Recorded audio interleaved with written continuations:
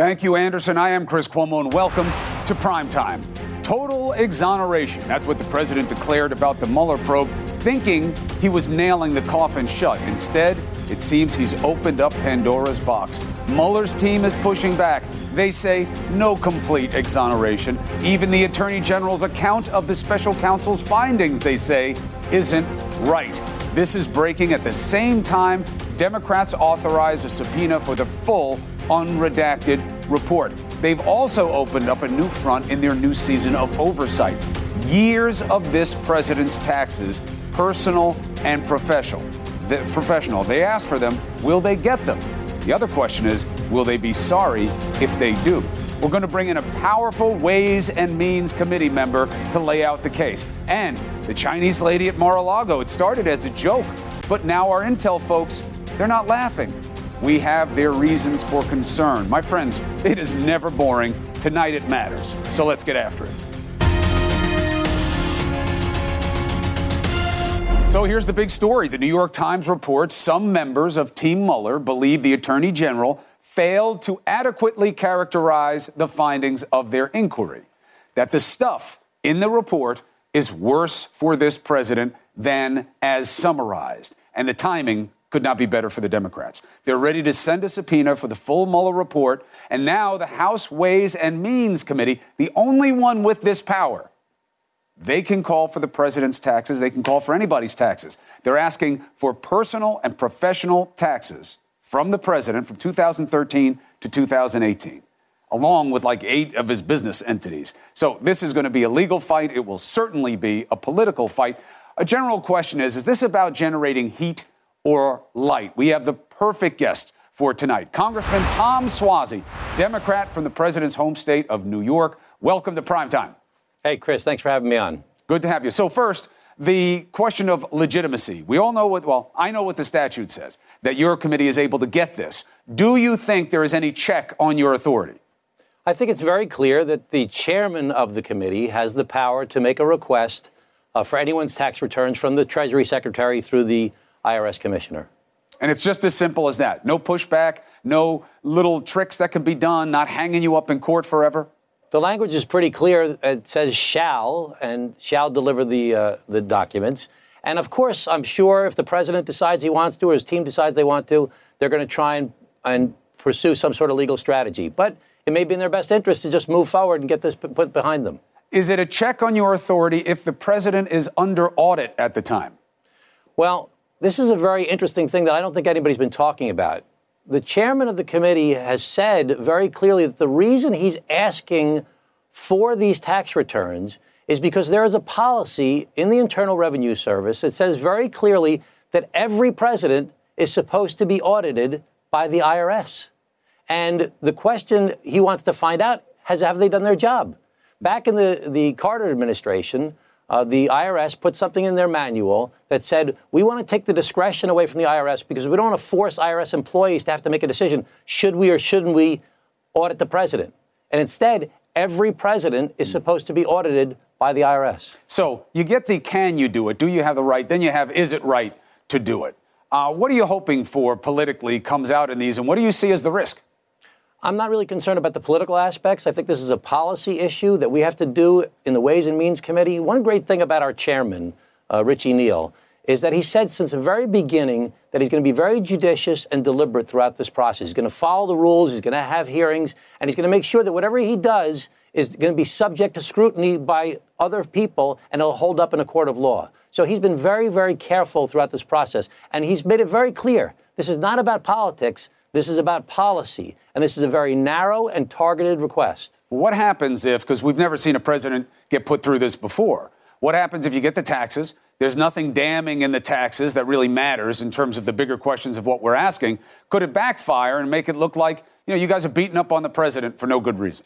Listen, the chips have to fall where they may. This shouldn't be about politics. We have a job to do in the House of Representatives and in the Ways and Means Committee to actually look at policy and look at legislation. And this is the job we're supposed to do. And it's a knife's edge. It's a balancing point where we have to do our job, but at the same time we have to govern. And we can't go too far that it looks partisan, and we can't go too far the other way that we don't do our job to actually do the oversight we're supposed to do. And in this case, we're doing oversight of the IRS to find out if they're complying with their requirement that they do an audit of the president without fear or favor. While I have you, Congressman, what does the New York Times report mean to you? That some, I just want to be careful about it, some of Mueller's team are saying that they don't believe that the AG's summary did justice to their findings, but they wouldn't tell the New York Times which findings they were talking about. What does that mean to you? It means to me that this is going to keep on going on and on and on unnecessarily. Because if the president, or if the attorney general, I should say, would simply release the report, this would be over as far as a conversation. Let's get the report out there. Let's get it out. You want to redact things because you believe that it's proper to redact certain things? We understand that you have a duty to do, but let's just release the report. That's what the public wants, and the country needs to move forward. But the AG says that is what he's doing. He's just saying you guys only gave him a couple of weeks. It takes time. Well, the Mueller team did summaries of their entire investigation. And I don't believe that it's going to take the weeks that he's saying to get this out there. You know that they're focused on this 24 hours a day. You know this is a very important part of what they're working on right now. And I don't believe it's going to shouldn't take weeks for them to get this report out.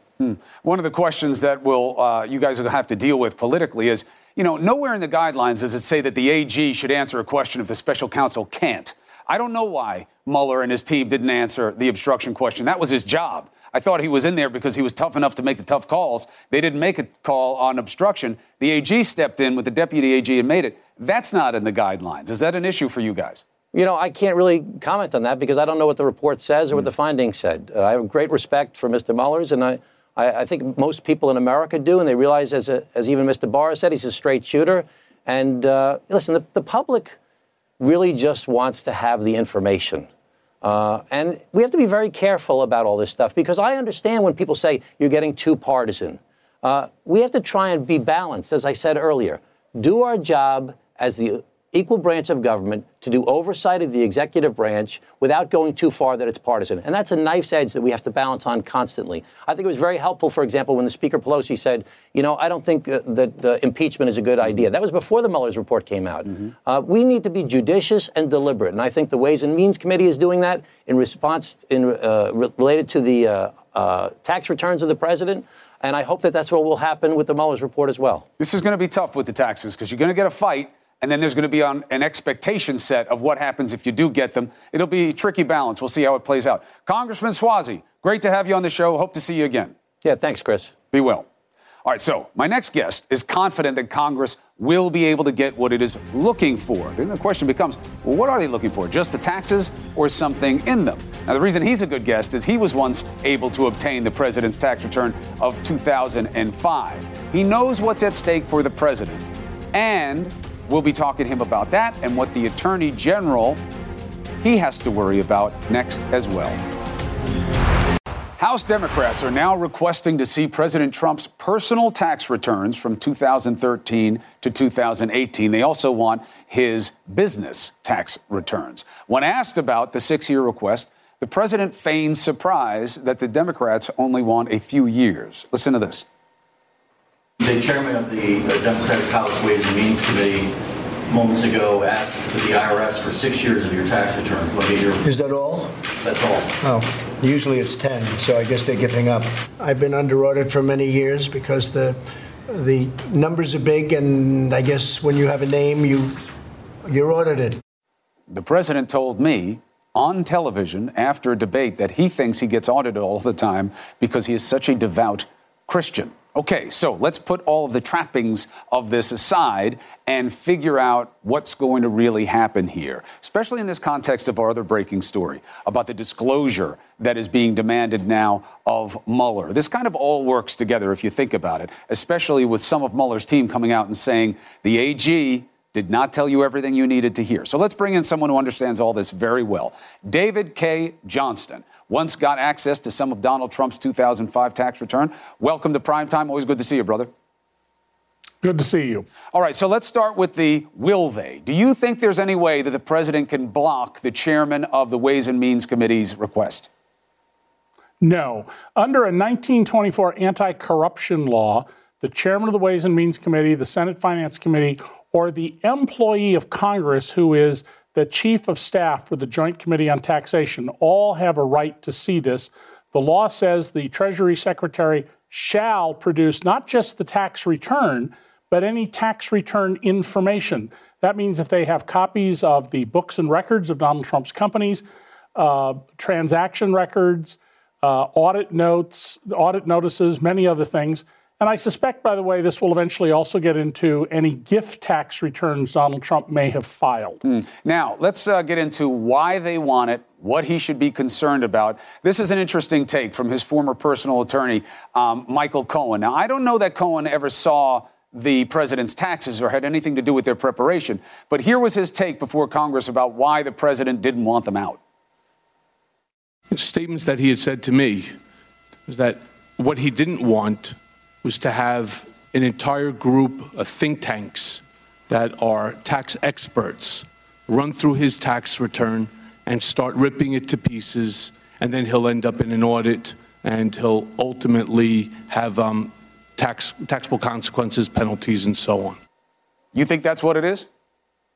I think that's exactly what it is. Keep in mind, Donald Trump has had 2 income tax fraud trials, the state of New York and the city of New York. He lost both of them, and the opinions written by the judges excoriated him.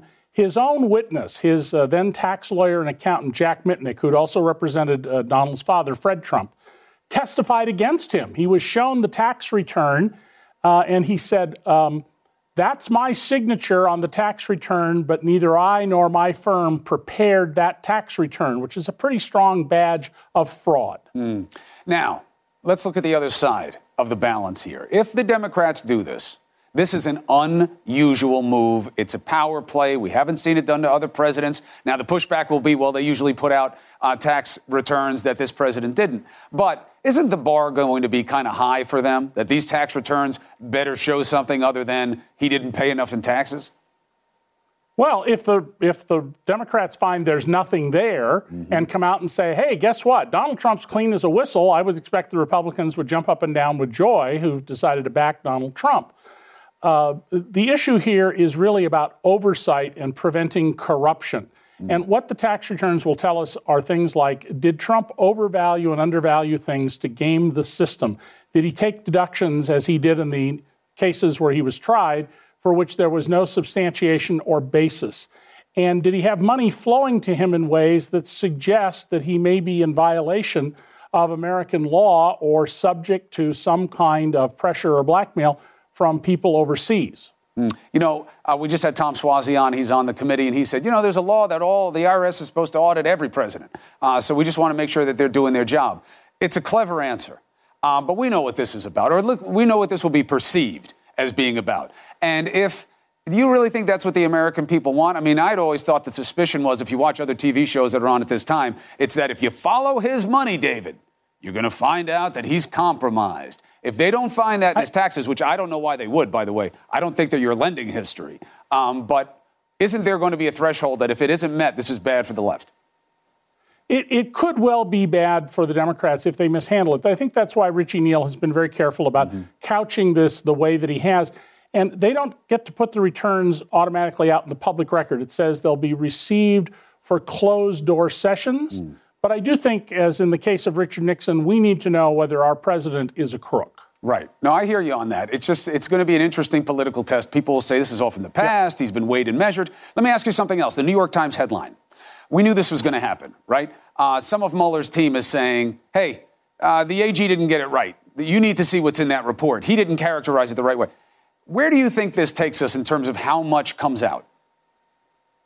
Well, you know, William Safire wrote a column about Barr when he was Attorney General for George H.W. Bush called The Patsy Prosecutor, and how he did something just like he did here. He distorted facts and tried to do everything he could to protect the president. We've seen the other independent counsel and special counsel reports with very minor redactions and only a few of them. Why are we not seeing the report? There must be a reason they're withholding the report. And I'm not surprised that some of Mueller's team are willing to talk to reporters at this point and say, whatever you read, that's not what's really going on here. So we need to see the report, and we need to ask a fundamental question. If it exonerates you, why don't you want us to see every word of it? Yeah, look, that's a fair point. If the president wants closure, clarity brings closure. And Barr did do something that aren't in the guidelines. He says it's all about the guidelines, all about the guy got to hew to the law. Doesn't say that he takes the decision from the special counsel when the special counsel can't make a call. You know, that you would think that would default to Congress, but the AG took the step with the deputy AG to make a call on obstruction. That's not in the guidelines either. No, it's not. And Chris, if you very carefully parse the letter, which is, what lawyers and people who teach law like I do, there's a lot of interesting phrasing in there and missing words. It refers to the Russian government. Well, the Russian government operates through oligarchs in many cases. There's other language that suggests that this was a very artfully written letter. Well, look, he's a sophisticated guy. We know that the president didn't put him in there to be his enemy. And there is a little precedent, by the way. The only other time we've had a special counsel since they rewrote the rules or wrote the rules for the special counsel, Branch Davidian. That was Janet Reno. She actually directed the special counsel in that case, release it right to the public. There were redactions, but it only wound up being like a dozen or so pages out of 200. And that went right to the people. That could have been done here. Same set of guidelines. Didn't happen. So there you have it. Absolutely. David K. Johnston, I call on you early and often because you make it better for my audience every time you're on. Thank you for helping us understand these things. Thank you. All right. So we're seeing some video for the first time from former Vice President Joe Biden on the controversy that is surrounding him before he's even said whether he's running. So we're going to show you the message, and then we're going to debate. Is this enough to deal with these allegations of what is termed unwanted touching? That's where we start. Where we finish, no one knows. All right, so here's the headline to start with. The former Vice President Joe Biden has put out a new video dealing with these questions surrounding his behavior in the past. Let's take a look. In my career, I've always tried to make a human connection. That's my responsibility, I think. I shake hands, I hug people, I grab men and women by the shoulders and say, you can do this. Social norms have begun to change, they've shifted, and the boundaries of protecting personal space have been reset. And I get it. I hear what they're saying. I understand it. And I'll be much more mindful. That's my responsibility, and I'll meet it. Is that enough? Let's use that as the beginning of the great debate. Angela Rye and Scott Jennings. Angela Rye, not an apology to the women who have come forward, but he says, I get it, assuming that he will be different going forward. Your take? Well, first of all, I've always respected former Vice President Biden's ability to tell the truth, to connect on an authentic level, and to be extremely transparent. I think the challenges here with this video are several. One, this is his first kind of video appearance since, people really began to speculate that he was going to run for president this election season, and he's not even mic'd up. This video looks bad. I'm just saying from a pure optics standpoint, like that doesn't go in his favor. True, of course, it is authentic, and maybe it was in the moment and kind of a spur of the moment type of a thing. But I just don't like those particular optics. I do think that it is a problem that if the folks have felt like they were that disrespected or that harmed, that he didn't apologize for how at least he made them feel. I think that would have gone a lot further, but he is completely right when he says times have changed. That doesn't mean that the times that were right. It means that they were different. And I think that Joe Biden saying, I'm going to take an opportunity to really connect with the things that I've done, the way that I've engaged, and determine where I need to course correct. And I think the most important thing is now it looks like consent doesn't just apply to what people do sexually. It also applies to people respecting physical space. I feel that way every time somebody's right up on me in the line, Chris, at the grocery store. Oh, like, why are you in my I thought you were calling me out in the makeup room. No, I was at least 7 feet away. I would have told you right then, though, and then I would have tweeted. I know. So, Scott, here's the problem for you. The president has dealt with this only in joking fashion because Lord knows he's got no high ground on this issue. So while this may be tough intra-party for Joe Biden, at least early on, he hasn't even announced yet. What does this mean for you guys? It means nothing for us. We should not talk about this because it appears to me the Democrats are going to rip Joe Biden apart over it. I mean, this looks like I'm a political operative. I look at it through that lens. This looks like a well-orchestrated hit job from one or more of these other Democratic campaigns. Obviously, they're not going to let it go. And look, these other campaigns have reason to attack Biden for something, for anything, because he's one of the two clear frontrunners in this race. So I think Republicans can step back and let Democrats sort this out. What I wonder, by the way, I agree with Angela. I don't like it when people get up on me either. I think it's weird. Joe Biden, we're not talking about his behavior, 40 years ago. He was Barack Obama's vice president.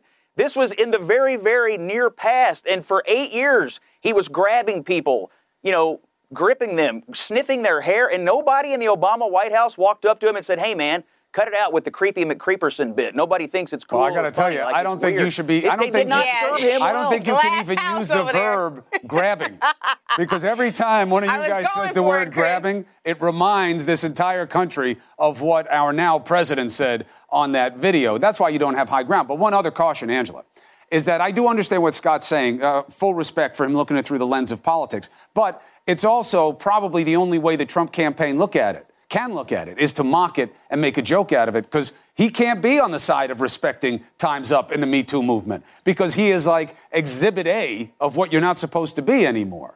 Right. He's 20 plus accusers deep into the Me Too movement. And I think that is part of the issue. What's so funny is, Scott, you talked about the Democrats are going to tear him to shreds. It's interesting to see that contrast, right? On one side of the aisle, you have not just a candidate, but the commander-in-chief who had all of those accusers and was still elected president, maybe by some outside help. We'll never know until that 400-page report comes out, but I digress. But now on the other side of the aisle, you have people say, well, let us look at the definition of consent and how people are talking about it when you talk about what happens with sexual assault. Let us talk about what it means to respect someone's physical boundaries. Let's at least analyze that. That's and all this good. man, who may be a candidate, is saying, I'm willing to come to terms with the fact that times have changed and I may need to do something different. That's a hell of a difference. That's all good. And it's a conversation only one side can have, and that sucks, because it has to be something that really brings us all together. If we really it want should be culture to change. nonpartisan. Let me ask you something else while I have you guys. Scott, this New York Times reporting, I knew this was going to happen, and not because I'm smart, it's because it's obvious. The longer it goes without the report coming out, the more people are going to nibble around the edges. You got members of his team saying, Barr didn't get it right. He didn't get it right. He didn't summarize it right. There's a lot more in there. Do you think that we're going to get to see things? There's a lot of precedent to see a lot of this report. There's not a lot of precedent to see only a little bit of the report. Which way do you think it goes? I think we're going to see most of the report. I think there are going to be proper redactions for intelligence material, and they may redact some names of people who are purely innocent, who did nothing except cooperate with this investigation. What concerns me about the New York Times report tonight, and again, I do think we should see this whole report, and I have defended Mueller and his team from the beginning. I didn't agree with the president attacking these investigators and FBI agents the way he did. What troubles me is the use of the word narrative in this story tonight. People on Mueller's team are concerned about the narrative. Look, I think this is what got Jim Comey in trouble, his obsession with political narratives. I don't want them to tell me what I should think politically. I want to see the facts. They haven't leaked once from the beginning. The fact that they're leaking But that's not what they say. Do you still have the full screen? Do you have the full screen? It's what it says. They're worried about the narrative. It's going to lead, listen, it's going to lead people to believe that maybe Trump had a point, that some of these people I don't think so. wanted an outcome. That's They're making that point about I'm not saying they did, but that's what some people are going to believe. Put up the piece of the piece, just so we can get the context right.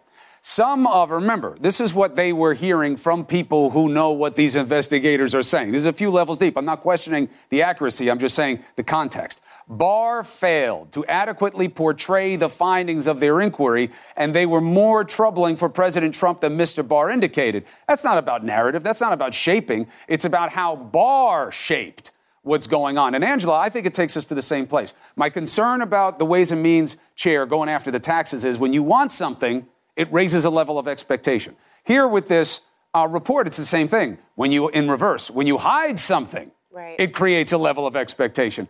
I don't get if the president wants closure, clarity brings closure, let it come out. He says he was exonerated. Well, and that's just it. He says he was exonerated, but Chris, we know he says a lot of things. And in fact, it's to the tune of 9,400 things that are not true, or as this very administration coined the term, alternative facts. So what we should be hoping for is not a redacted report, but a full-on report so that the American people can judge for themselves what's in it. I do not want to rely on Attorney General Barr's interpretation, because we already know that he's been bought and sold at a price. It was clear before he was even nominated insinuated that was going to be the case. It is true. Bought and sold. That is an outrageous allegation. Well, you know Bought what's and more sold? outrageous? Are you suggesting you know what's corruption more or bribery? outrageous? This man was you know confirmed what's in a more outrageous bipartisan vote. besides That's an this outrageous interruption? thing I to told say. Chris I was going Bought to do and this tonight. sold? You go for it. Well, hold on. What you said was very provocative that he's bought and sold. Bought and sold at a price, meaning that he's another yes man in that same cabinet but it of sounds people who like will you're not. saying there was corruption, and that's why I let Scott push back on you about it, because we have no belief of that. I'm sorry. That is a colloquial term. All right, fine. I'm saying Good that distinction. this man is a yes man, yet another one for this particular president. He might not be bought and sold at a price, but there are a number of players around Donald Trump who are corrupt. It's clear they've been indicted, some of them convicted. So let's just be very clear about what is around him, what is surrounding him, and why suspicion is so high. Right. Period. I'm glad you qualified it. Scott, you're right to push back on that. You both had a good debate. You make it better for my audience. I love you both. Thank you. Thank you. All right, we have new information coming in just the past few minutes on that Mar-a-Lago arrest. I'll be honest. I thought it was just like a really kind of funny, interesting story because God willing, nothing bad happened. But now the intel community says, shut up, Cuomo. There are real questions here. This may have been espionage. What are the concerns on the intruder? What is this that's sparking the interest of the intel community and having the FBI get involved? Is it the malware? Is it something we don't know? Expert take. Next. So just as we started the show tonight, we got some new details about what the suspect in the security at Mar-a-Lago is revealing about herself. The Chinese woman who was charged in the case has told the judge she's an investor and consultant for a Chinese company. Today we learned the FBI is now investigating to see this weekend's incident and whether or not it could be part of an espionage plot. House Intel Chief Adam Schiff wants a briefing from the Secret Service, among others, which is defending its response. As for the president, nothing to see here. They gave me a little bit of information. No, I'm not concerned at all. We have very good control. We have extremely good, and it's getting better. And cyber, frankly, what we're doing with cyber is a story in itself. No, I think that was just a fluke situation. Well, God love him, but I don't even know what he's talking about here. If it weren't for his receptionist, this lady would have found her way into wherever she wanted to be at Mar-a-Lago. It wasn't until read the complaint. The complaint is out there for you to read. It's only like 4 or 5 pages of content. The receptionist said, wait, what are you here for? That's not on the list. That's not here. And then she brought back the Secret Service, and they wound up taking her for more questioning because her story fell apart. Let's get some insight into what this could all mean. Former CIA operative Bob Baer. So, full disclosure, I thought this was a joke, this story. I thought it was just funny that she made it that far. Now the FBI and the other intel agencies are saying, no, not so funny. Why? Well, Chris, Mar-a-Lago has been a nightmare for the Secret Service and the FBI right from the beginning. It's indefensible. They know it. It would take a CIA team, for instance, a couple hours to wire the place and the light sockets, sending signals out that are masked, encrypted, that are covered under AM, FM radio. You can't sweep a place like this, and everybody knows it. Now, we have caught, in this case, I believe, is it probably a Chinese agent, because there's no cybersecurity firm in China which does not report to the intelligence service. So the chances of her directly or indirectly working for Chinese intelligence are very good. Now, is the relationship good enough, Bob, where you can call over there during this, this big trade deal that's going on? Do you think the relationship is good enough to call over and say, is this one of yours? No, the Chinese are going to say no. They're going to absolutely deny it. But you have to remember the Chinese, this is their most important target. They don't understand Trump. He's a complete mystery. So there's an obligation of Chinese intelligence to get inside Mar-a-Lago because they can't get in the White House. So go to Mar-a-Lago. What goes through this guy's mind? Good luck for the Chinese finding out. And how are they going to get that? That's what the malware is about? Audio. You find people that see the president. They go to their room. They get on their cell phones. You wire the rooms. Or you get in the Wi-Fi and you can get all those conversations going out. It's amazing what you can get. And that's what can fall under the category of malware? Malware, yeah. You get into the Wi-Fi, get into cells. You can get into the whole system in the hotel. And the Chinese would use something as clumsy as somebody coming around and just coming up to the front gate and saying, I got invited to a party? Well, there's always mistakes made, and there's probably a lot of Chinese trying to get into Mar-a-Lago. And yes, the CIA has made mistakes, so has the KGB. They seem comical to you, but this does happen. But guarantee you that every intelligence service worth its salt is trying to get into Mar-a-Lago, and we simply got the low-hanging fruit. You think it's too dangerous to have him there? I mean, look, for all the partisan battles that are going on, and I test the president almost every night, God forbid anything would ever happen to him. Is this about the Secret Service falling down on the job, or is that job just too tough to secure that place? No, you can't secure it. It's impossible. The only places you can secure are areas in the White House, in the CIA, FBI. They're called SCIFs. They're like lead walls. And you call anybody in the federal government now with security clearance, they'll be gone all day because they can't have their cell phone. They have air-gapped computers and the rest of it. And the same would apply to the president, but he simply refused to comply. He doesn't understand it. So what are the questions for you here? Just hold this lady. And what concerns me is the rest of Mar-a-Lago and the professionals they're able to get in so easily, because remember, the Secret Service does not control the doors, and that is a catastrophe. Yeah, I mean, I'm not saying that as a slight on the Secret Service. No, not at all. But that the receptionist, this lady talked her way past the Secret Service. She just did. She wound up getting to the gate. She may have been driven there by a Secret Service guy, but she got up to talk to the receptionist. The receptionist pushed back on her, and that wound up cycling into her detention. Well, I mean, that's a total accident, because at the White House, it's the Secret Service controls entry. Right. They trace everybody who comes in, but you can't do that at Mar-a-Lago with members and their children and the rest of it. And you've got this flow of people. It's a place that's just wide open. It is true. I mean, I tell you, I have gotten reports of people who are eating dinner there, and the president's there. I mean, we all know what happened during that North Korea situation where he had a bunch of big shots around him, but there are other people eating dinner right next to them. And they're hearing their conversations, hearing what's going on.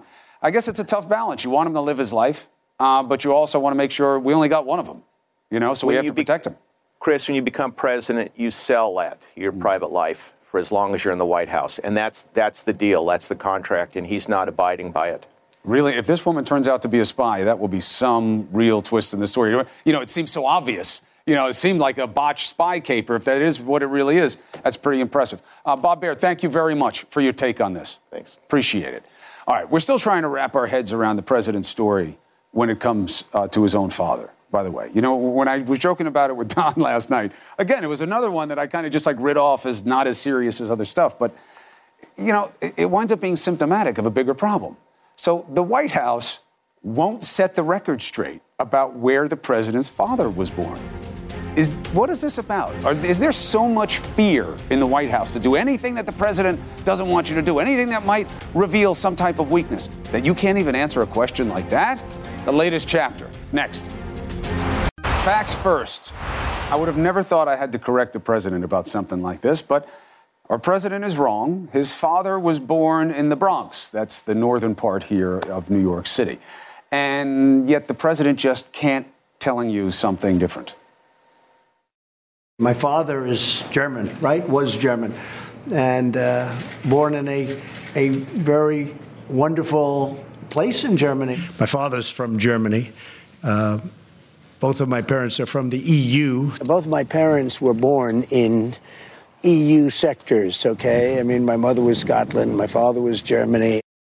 From Germany, fine. My father's family is from Italy. But he was born here, just like the president's father. Now, for the last 2 days, we've been doing something that's very routine that you don't get to hear too much about, which we report on something, we hear about it, we go to the White House for an explanation. Well, what was at first radio silence, which is not unusual, has turned into deflection. One advisor says this now. Obama thought we had 57 states. Sometimes mistakes happen. Now, someone who makes a lot of mistakes is D. Lemon, but he's never said anything like he doesn't know where his mama was born or was born. Wake up, Don. Like I said, makes a lot of mistakes. I was actually talking to and doing it. What do you want to know? Well, I'm actually doing research on this. How you doing? I'm doing good, brother. Wake up. I'm doing good. I'm doing good. As we say, it bees that way sometimes. I mean, I am... Every day it's something else. Okay, so a couple things there. He said his dad was born in the EU. Well, I don't think it... I'll give him from Germany. You can say your parents are from somewhere if that's where their blood is. This is a little thing. EU didn't exist then. Okay, fine. So if he says he's from Germany, that's fine. But to say that he was born there... Not fine. Not fine, because he wasn't. Not accurate. So is it a big deal? In the whole scheme of things, I'm sure the Mueller report and the findings, that is a much bigger deal. Yes. But it just shows you how this president doesn't. The point is that they don't care, this administration, because for them to come out with an explanation saying, well, President Obama or candidate Obama, when he was on the campaign trail, he said, he had been to 57 states, right? Okay, so and at the time, the press held Obama to account, asked him about it. He addressed it right after, and then went on to say, I think I made a mistake. I hope I said 100,000 people, talking about the cyclone in Burma instead of 100 million people. And then at that point, he had been on the campaign trail for, I think, 16 months at that point. And he said something dumb. We do it all the time. But guess what? He said, I made a mistake. He made a mistake. Here's and what he said I meant. it once. And he said it once. And it's not about something that he should have intimate. Obviously, we all know there's 50 states. But, you can misspeak. You say that your father was born somewhere that he wasn't repeatedly. Over and over. It's not a slip of the tongue. At a minimum, it's that this is something that he's convinced himself of for some reason from a long time ago, and he just forgot the truth. Yeah. But that's the best case scenario. But the only part that bothers me is the White House. This White House, this administration, and the people around this president will never admit a mistake. It's just like him during the campaign. What's the biggest thing you ever asked God for forgiveness for? Why would I have ever asked God for forgiveness? For yourself, I don't know, but, sins, lying, but who knows? Who knows? This big news that we have been saying, we've been talking about Barr's 4-page summary, and that it didn't really show everything. How can you sum up 400 pages in just 4 pages? Well, here it comes. The New York Times reporting tonight, and Sheila Jackson-Lee is here. Oh, She's going to tell us what she thinks, where they're going to go from this, about asking and issuing subpoenas, how soon. She's got some information that I don't think you'll hear anywhere else. You want to stay tuned for that. Beautiful. I will be up once again watching D. Lemon. The closing is The Anatomy of a Crisis in Public Confidence. I've been to all 59 states, and I only have, I've got a couple more to go to. Yeah, no, you'll get there. I'll get there. You'll get there. See you later, bud. All right. Now, look, we don't know what's in the Mueller report, but you should. And why? Because the longer it goes this way, the more nibbling around the edges, the more corrosion of public trust there's going to be. Now you hear some of Mueller's people saying, I know what's in the report, and the Attorney General didn't tell you what he should have. Now what? I have the closing argument about there's only one antidote to this. Next.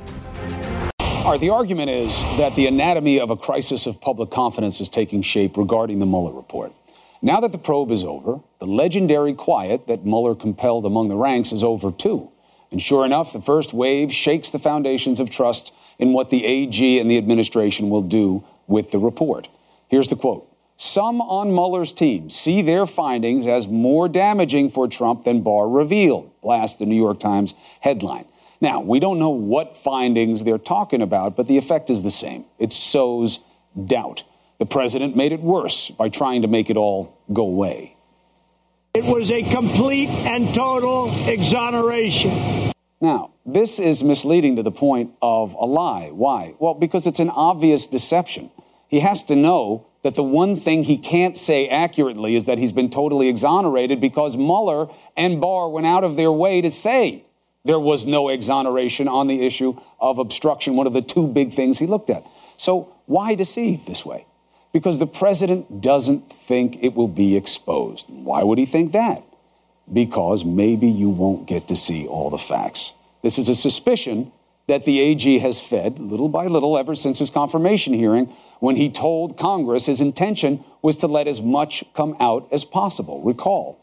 I also believe it is very important that the public and Congress be informed of the results of the special counsel's work.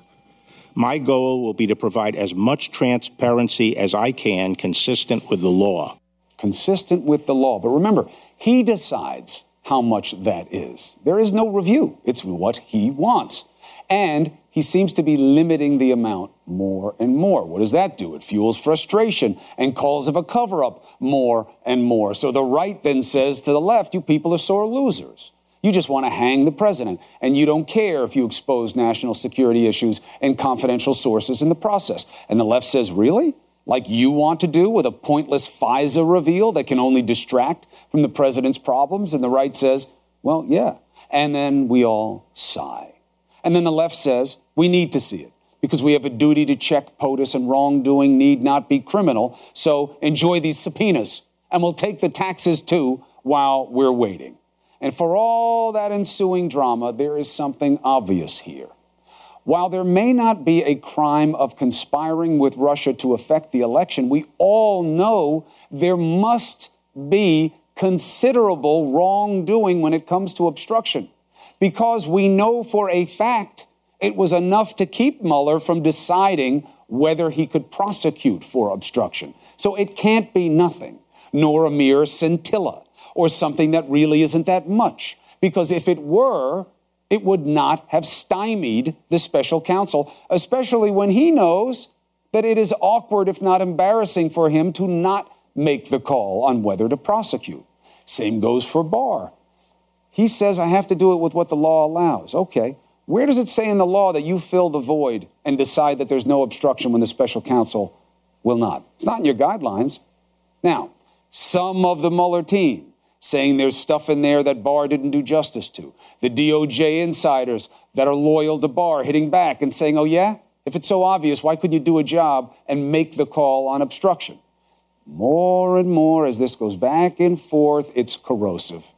And the public will pick up pieces of all this diet of dysfunction, chew it over and swallow different assumptions, and the collective guarantee is a belch of bad feelings about the process and no confidence in anything that must have public confidence. The answer, now also the antidote to this damn dyspepsia. Release the report. Show everything to the Gang of Eight. Show all but the most sensitive classified info to the full Congress.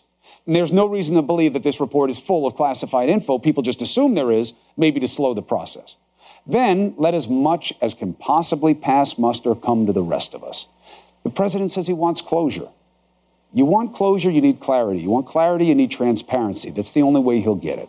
The Democrats want to see what they have to act on. Well, there it is. The right wants to be about the rule of law. Well, then do this the right way. Ideally, you should get the same, if not amount, the same timing as Congress. Any layer, any delay will breed suspicion. Let's be honest. There's not a lot of great reason to trust the people in power, especially right now. And there is precedent for more coming out. The only time we've had a special counsel under Janet Reno, Branch Davidian, go look at what she did. She had the report go right to the public. There was redactions, but not much. No matter how this goes, if it comes out, it will be in a better situation and put us in a better place than the way we're headed right now, and headed fast. Thank you for watching CNN Tonight with D. Lemon right now. Quality sleep is essential, and that's why the Sleep Number Smart Bed is designed for your ever-evolving sleep needs. So you can choose what's right for you whenever you like. Need a bed that's firmer or softer on either side? Helps you sleep at a comfortable temperature. Quiets their snores. Sleep Number does that. Sleep better together. J.D. Power ranks Sleep Number #1 in customer satisfaction with mattresses purchased in-store. And now, save 50% on Sleep Number limited edition smart beds for a limited time. For J.D. Power 2023 award information, visit jdpower.com/awards. Only at Sleep Number stores or sleepnumber.com. I'm Dr. Sanjay Gupta, host of the Chasing Life podcast. In honor of our 10th season, we want to hear from you. Leave us a message at 470-396-0832 and tell us how you chase life. It could be used on an upcoming episode.